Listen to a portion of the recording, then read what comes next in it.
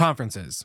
Long agendas, big venues, always on your feet, barely getting to see the people that you want to see, and then, of course, the expense. Well, the three of us at Good Morning Hospitality are launching Good Morning Retreats. Our first retreat is this July 8th through the 10th at the Horst Hospitality Training School in Auburn, Alabama. If you go to goodmorningretreats.com, you'll find out more information about our first retreat that we're launching. We have already filled half the slots. We have 20 available and we have about 13 already filled. So make sure you go there, you apply, show your interest, and we'll get you all situated for our first ever Good Morning Retreat. Thanks so much for tuning into the podcast. And now back to the episode.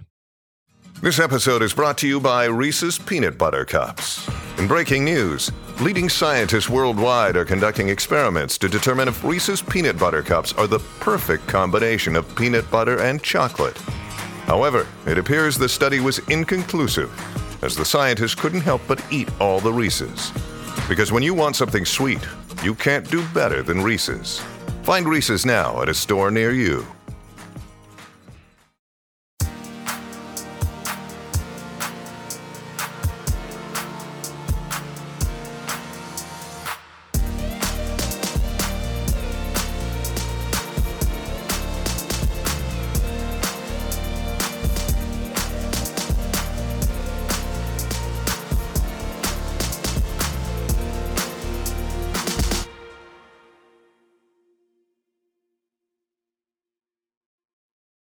And good morning, hospitality, because we are live. What is up, gentlemen? How are we doing today?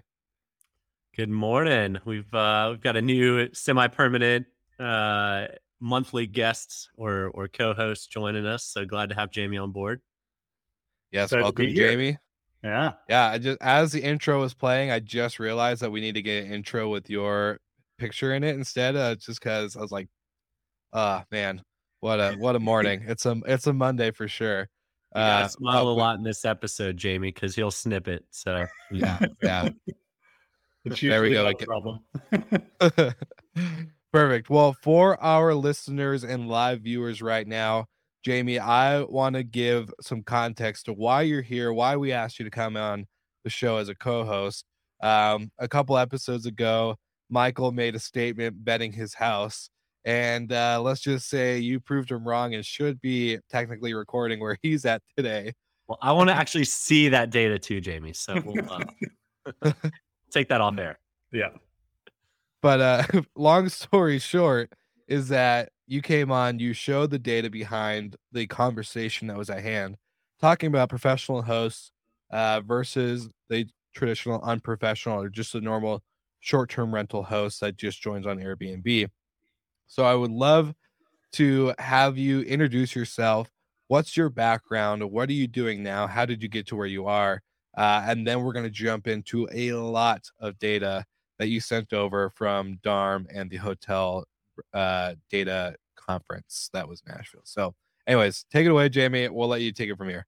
Great. So as you said, I'm with AirDNA now, joined in October 2020. Title there is the VP of Research. But I sort of hold many hats on the product side, on the economics forecasting, and just digging into the data. So where I started in the sort of hotel hospitality industry was with a company called PKF Hospitality Research. We dug into hotel data and forecasted the hotel industry. That company was acquired by CBRE Hotels, sort of world's largest real estate company. We went from a company of 60 people to a company of 100,000. And as part of that, we were still forecasting hotels. And this little thing called Airbnb popped up on our radar. For me, it was around 2009, 2010. I was hosting on Couchsurfing and was like, oh, I can now list my room and get some money for it. This is interesting. And over the years I had interns, employees sort of tracking Airbnb manually. We'd I don't know if you guys remember the old Airbnb, but you would hover over a city and it would tell you how many listings were in your view. So we would have every month someone go on and hover over all the top cities and figure out how many listings were out there. And that was how we were tracking supply. Started doing some rudimentary scraping. But then in 2015, heard about AirDNA. And that was actually, I became the first, I think, enterprise customer of AirDNA while I was at CBRE. Started doing a whole bunch of research on how short-term rentals were impacting hotels, interacting with hotels, sort of what the guest choice was, what were the reasons why people were choosing between the two, and really helped educate the traditional hospitality industry on what was emerging in the short-term rental, vacation rental sector.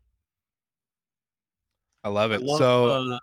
I love stories of joining companies that you were customers of, because that's just a testament to the product and the fascination with the space. So that was when I joined NoiseAware. I was a customer first before joining them. So really cool to hear that piece. Will, you had a question? I was going to say, what was it like for that transition for you, knowing like, okay, like obviously as a customer, I think maybe you were probably already thinking it. Did you ever think you were going to work for him? That was kind of going around the same lines as Michael there. But when you met Scott, were you like, hey, this is a company I'd actually see myself with, or were you just like, I really love their data, so I'm just going to stick with it? Yeah, and I really love the data. I became friends with Scott back and from the beginning. My wife and I stayed at one of his Airbnbs in Santa Monica back in 2016 when I was out there for the Alice Hotel Investment Conference. That's in every year in LA. So, and it was always a conversation we had, and would go out there every year in January. We'd always hang out. We'd always have conversations. But it wasn't until 2020 that Scott was like, let's make this happen. Come join us. You love digging into the data. For me, it was always like an after work or weekend thing to sort of dig into the short-term rental data. It was never a core piece of my job, but it was always something that I thought was fun to dig into that data, to see what the emerging trends were. And in back of my head, it was like, well, I've loved doing this thing for fun. Might as well make it my full-time gig. Yeah, I was going to say, was it a matter of interest to you, or you realizing that they really needed your help at some point, or some combination thereof? A combination thereof. I was a big part of the QC department at AirDNA, even while at CBRE. Looking into the data, like would call Scott sometimes, like, Scott, I'm not sure about this data point. You guys take a double look at this, double check of the data points. So now being internal, and it's really a big part of my job is looking at all the data from an external basis. Like, how are our clients using our data? What are the actual trends that are happening? And hopefully we're able to see the emerging trends and also make sure if there are any issues, we're catching them before any of our clients are. Well, I know there were a couple big conferences last week with data. We want to touch on some of the stuff you presented, but also have a few questions, maybe outside of that. You just mentioned, a broad look at data. For people listening and my own edification, it's tough to track macro and micro at the same time. When you're starting out tracking data, what's more important to look at? Macro environments or micro environments? Yeah, I start with macro. And that was one of the first things I did at AirDNA was I want to zoom way out and get a sense of what is that global view. How many bookings are happening daily across Airbnb and Vrbo? How does that sort of supply break down? And then build out the different ways that we want to track the supply and the demand within the sector. So that's where we built out the definition of professional versus individual hosts. We just launched a new product where we broke out luxury, upscale down to budget. So what are the high level views we want to be able to break down the data and start to embed those in the product. And then it makes it much more easy to get to the micro of, because when you're an individual host, when you're an individual operator, when you get to the micro, it's, I want to find my true competitors to be able to benchmark myself off of. So if you've got a luxury castle in France, I want to be able to get to those other types of properties as quickly as possible, or even automatically. And we've got to have the data tagged internally to be able to do that. Yeah, it's an interesting one. I think people can often get lost in micro data, thinking everyone else around them is doing it right. But if you're not looking at macro, you could be first mover and have a massive advantage. And an example would be, concert gets announced that it's moving to town. Everyone else keeps their rates the same. They don't notice it. You can jack yours up. You're still going to get bookings. And you're looking at what's happening outside versus just your comp set. Yeah, absolutely. And a piece of that is being able to benchmark, like if you just want to track what's going on in professional managers, just individual hosts, like if most of the professionals are using dynamic pricing softwares and event tracking and reacting to that in real time, being able to and start teasing out the differences and how they're pricing their units can a lot of times give you that extra edge too. Yeah. You mentioned castles in France, which is obviously of interest to me. Airbnb, maybe 2 months back, launched their segments or niches or whatever they're calling it. Do you see any increase in bookings or increase in specific subset of bookings from those, or is that just another way to slice the pie? Airbnb has done two great things, in my opinion, to drive bookings outside of the norm. One is their flexible search, and you listen to Brian Chesky and he sort of tells you and explains it in a way that sort of makes sense to me. Of people don't search for travel in the same way they did, where you start with the specific destination and the dates that you're traveling. More it's around the experience and what are you looking to get out of your trip? Are you looking to stay in a castle? Are you just looking to go to France and get a sort of unique experience, stay in a really cool spot? And it doesn't necessarily the exact week that you're going. When you're starting that search, you want to find the best place to stay. So you can just say, I'm going to go to this location, whether it's a country, region, or even just drive to destination from where you're at. Pick the type of experience you're looking for, and then they're going to serve back the types of stays that sort of match that experience. And one of the most clear ways we see it showing up in the data that we track is the sort of rise in small town rural bookings. So a lot of these towns are areas that you never look to search in a traditional OTA. Like if you go to and any of the OTAs, they start with, you need to choose a city that you're going to and the dates that you're looking to stay. And I may never think to search Dothan, Alabama for next month. But Airbnb is going to serve me up that there's this amazing tree house in Dothan that I need to stay at that's within a short driving distance from me. And we're still seeing those types of stays and demand in those types of stays be really strong, even through 2.5 years after the start of the pandemic.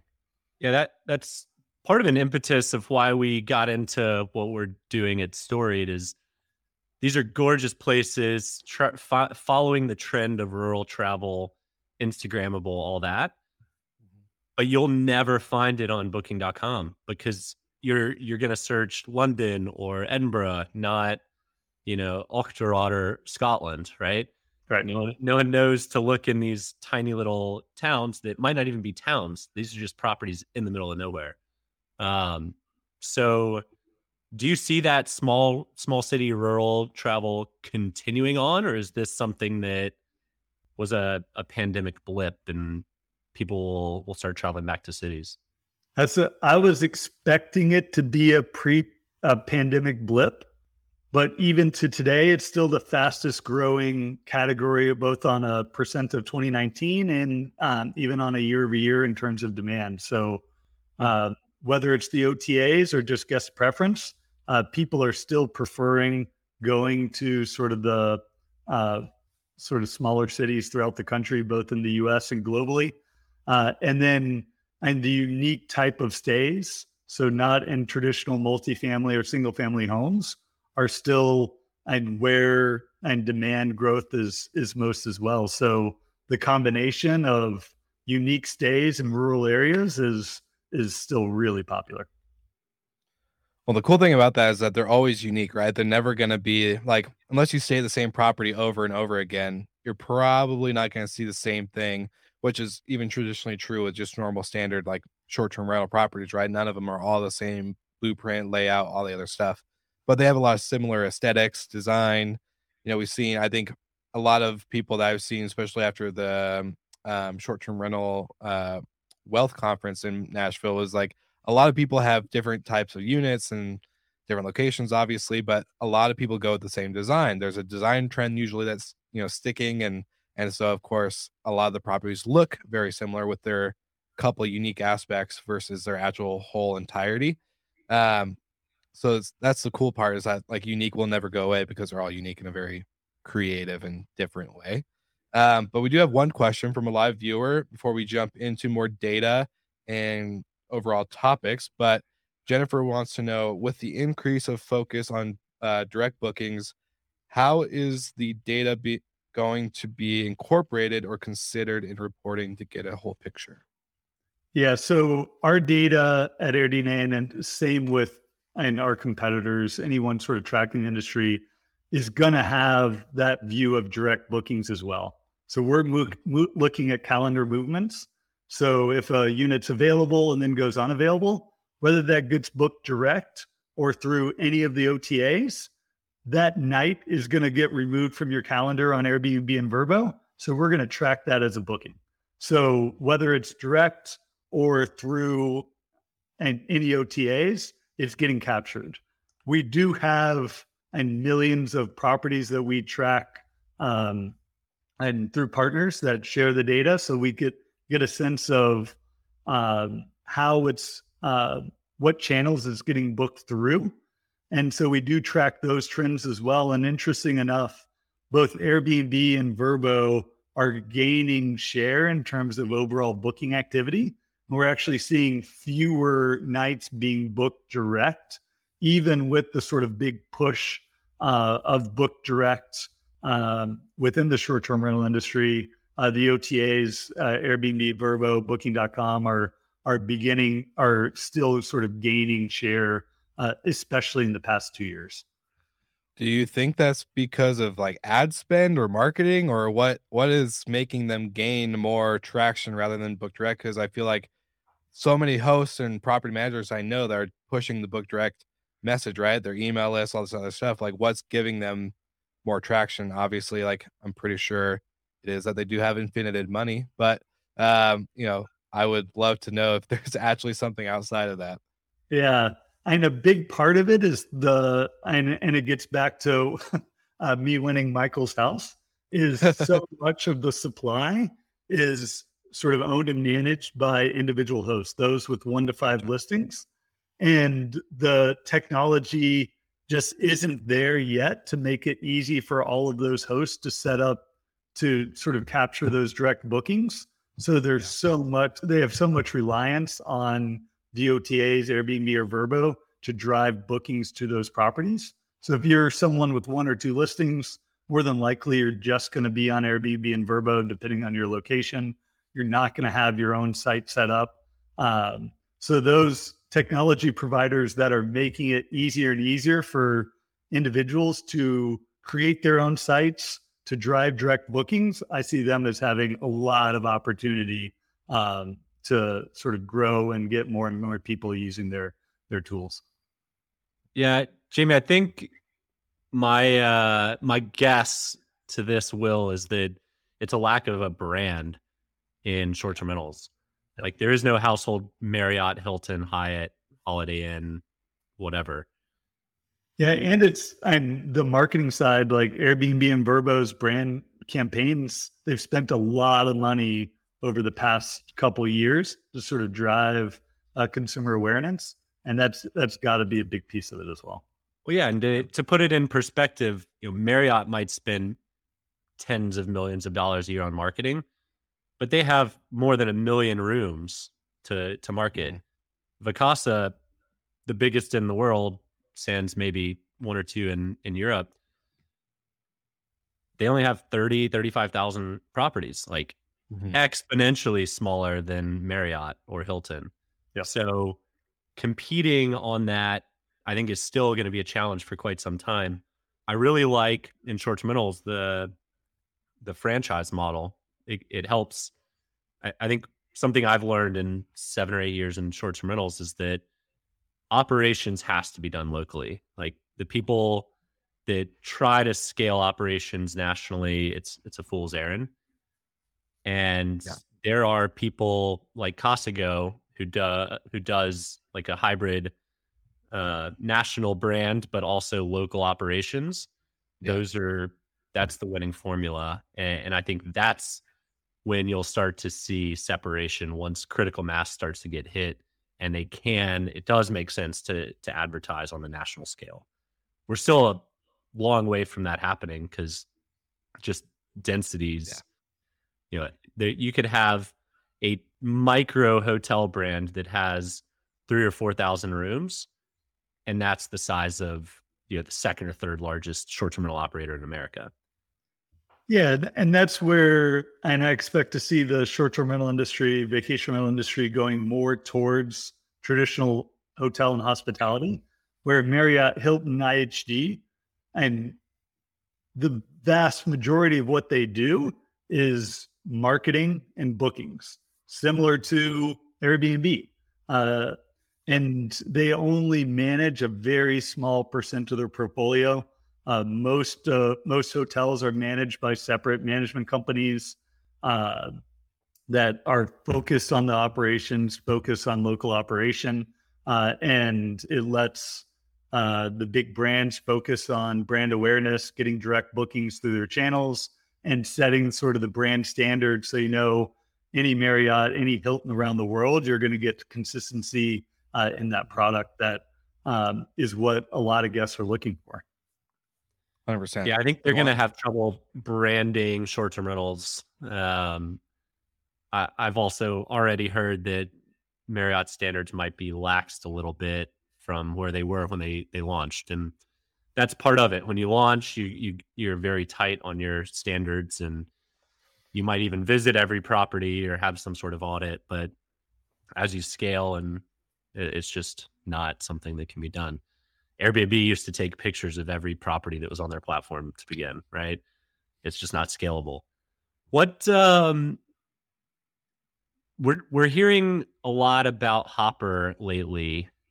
What data do you have on them? Are they actually effectuating a different, basically building a different channel in short-term rentals that's viable, or is it still really, really early and there's not a whole lot of movement there?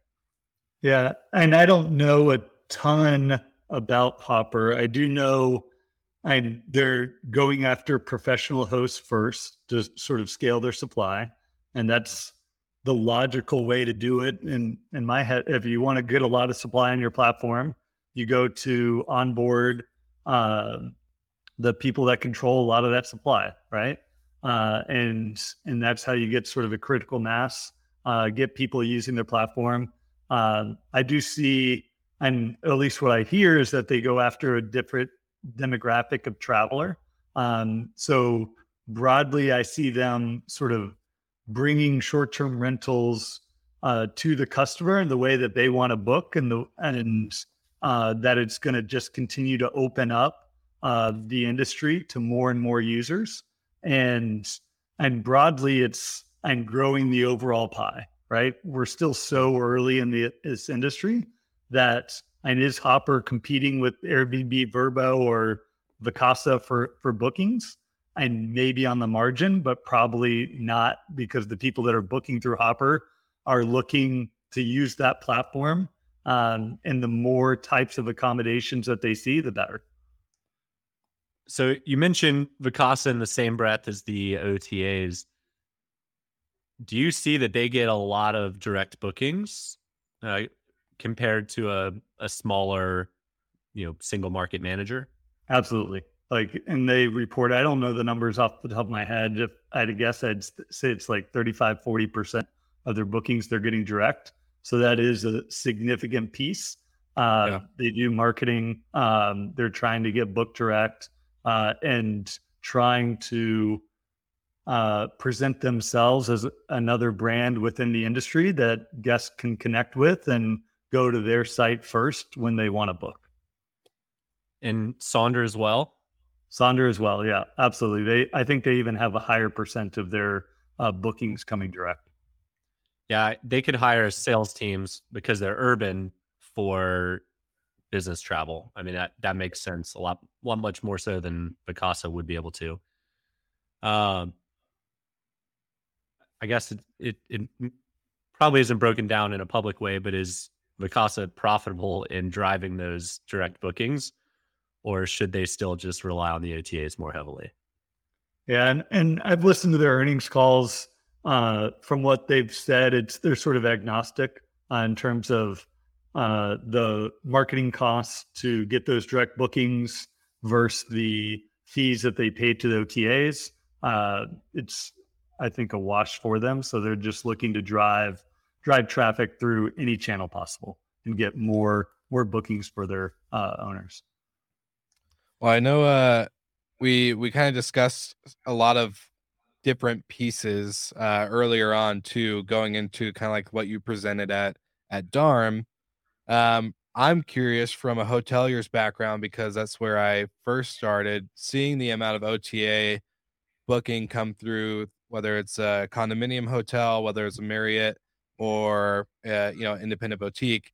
When it comes to the overall awareness of like short-term rentals, I know you and I talked about this once before, or maybe even a couple times when we met up in person, but when it comes to Airbnb, short-term rentals, hotels, some thinking that they're competitors, some thinking that they're not, short-term rentals really sneaking in there and kind of being the increase in demand. Obviously, we're still seeing an increase in supply as well. Where do you see this kind of shift going when it comes to the lodging preferred accommodation, or I guess a preferred lodging for travelers, and even as the industry shifts, like we see Marriott and all these other big brands getting in the game, obviously. So like, is that going to be, I guess, ongoing, so to speak? Yeah. And so I've been sort of studying the interaction between the two for years, over a decade. And the top two reasons why people choose a short-term rental haven't changed in that 10 years. One, it's location. Like if you want to go to a location, there's sometimes just not an option for a hotel, and short-term rentals become your only option. And in quite a lot of markets, like traditional vacation rental markets, vacation rentals still dominate the supply in those areas. Like in sort of coastal mountain areas, it's over 40% of listings in those areas, demand going to those areas is staying in short-term rentals. And in certain markets, it's as high as 70-80%. Like they are, you think like... You don't go to Blue Ridge, Georgia and stay in a hotel. Right. Or Santa Rosa Beach, Florida, or the Adirondacks, or these areas. And then you think in the urban areas, and that gets to the number two reason, is price. So short-term rentals are still roughly 30% cheaper on a like-to-like. So look at a studio, one bedroom ADR that you can rent on an Airbnb, and then traditional hotel, you're going to get usually a better deal staying in a short-term rental than a hotel. Even with cleaning fees? Even with cleaning fees. Wow. But People are generally staying in short-term rentals if they're staying more than 2 or 3 days. I was about to say, what's the breakdown on that 30% cheaper? Is the assumption that it's a 3-night stay? Because that's one night stay is rarely cheaper with the cleaning fee added. Right. Yeah. But also an average short-term rental stay in an urban area is 3.5 days. And that's significantly longer than the average hotel stay in that same area. What are the rural stays typically? What's the length of stay? It's similar to actually urban. It's around the 3.5. It's when you get to the coastal destinations, you get to the 4 or 5 day stays on average. And it is interesting and you hear a lot about in the news about longer term stays. So people sort of living on Airbnb, living in short term rentals. That big increase we're generally only seeing in the urban and suburban areas. So in the top 25 markets, in the biggest cities around the world, that's where that increase is happening, not necessarily in the destination resort in the mountain or coastal areas. Those are still seeing the longer stays on average, but they're not seeing they haven't really seen any uptick in their average length of stay in the past 3 years. And last question, I know we're running up on time here. Do you have like an amenities tracker? If a house has a pool, it's 10% higher ADR and, half a night length of stay longer average. Yeah. So in a lot of our tools, you can select the amenities and see the different performance between properties with a pool, without a pool. And one of the interesting trends and in the data we're seeing, obviously occupancy is coming down versus 2021 highs. In July, they're down 7.5%. But then if you start to break that out by amenities, you see a lot of the properties that are maintaining their high occupancy are the ones with the great amenities. So if you have a pool, you're not seeing a big dip in your occupancy. It's those properties without the amenities, without the extra design, without the little extras that are seeing the bigger drop in their performance. Where last year, like everyone was booked, especially during sort of peak summer months. So if you're now wanting to compete and make sure you're maintaining your bookings, a lot of times that's the amenities are sort of that deciding factor. If there's not a whole lot of difference between a boutique independent hotel and a larger short-term rental in terms of like challenges and operations and all of that. If you had money to buy a micro hotel or a short-term rental in today's current environment, what are you purchasing? I'm going to probably a second tier city, large sort of somewhere we're still relatively low cost base. They've seen a massive influx in migration because of the pandemic, people leaving sort of the New Yorks and San Francisco, Chicago's, going to some of the second tier cities, still maintaining their high income base. A lot of sort of companies moving there, lots of sort of local income sort of rising. And we see massive amounts of demand coming to these locations. So that's probably where I'm going. I won't pick a city, but that type of city is probably where I'm investing my money. Property type, boutique hotel or home?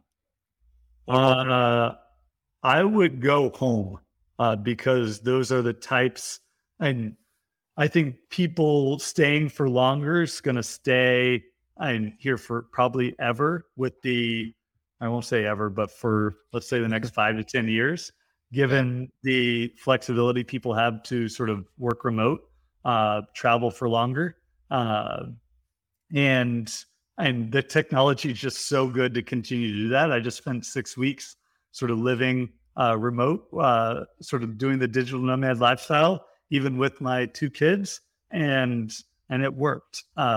And given that that's something that, and I think is going to stay around a while, having properties that work well with that type of lifestyle, where people want a kitchen, want separate rooms, want more space, want a dedicated office space, being able to accommodate that, I think is long term going to be a good thing.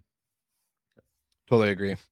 I have one little shout out plug in for you, just because we didn't get to dive into your whole presentation and a lot of the topics from what you talked about at DARM and the other conferences in Nashville. So for any of the live viewers, check out this QR code. I'll also put in the show notes, if that's okay with you, Jamie, from your presentation. Yep. Okay, cool. So I'll put in the show notes so everyone has access to see this data and information that you went over, just because I found it I think it's super important to not just see it, but understand it in the way that you guys have broken it down. So I think it was very well done. So shout out to you and the team. But grab his QR code if you are on the live presentation. Go ahead and make sure you look at all those different topics, from booking pace to professional hosts, getting their wrist slapped a little bit based off of the guest expectations. A few other cool data points that you guys covered that we didn't get to fully dive into today because of time, unfortunately. But just want to say thank you for joining us as a co-host, and also for bringing all this insight and numbers to life better than Michael and I could ever do. So I just want to say thank you for that. Can't wait to have you back next week or next month. Next week. Yeah, seriously. I was thinking, well, you got to get you and Brandy just on here full time. Just like, all right, sit back, relax, let you guys chop it up and be good stuff. But we'll be out of get job. I know. I was gonna say we'll build up to it. But thank you, Jamie, again for joining us, and for all of our listeners and live viewers. We'll see you all again next week. Don't forget to check out, like, and subscribe everything in the show notes, and have a great week ahead.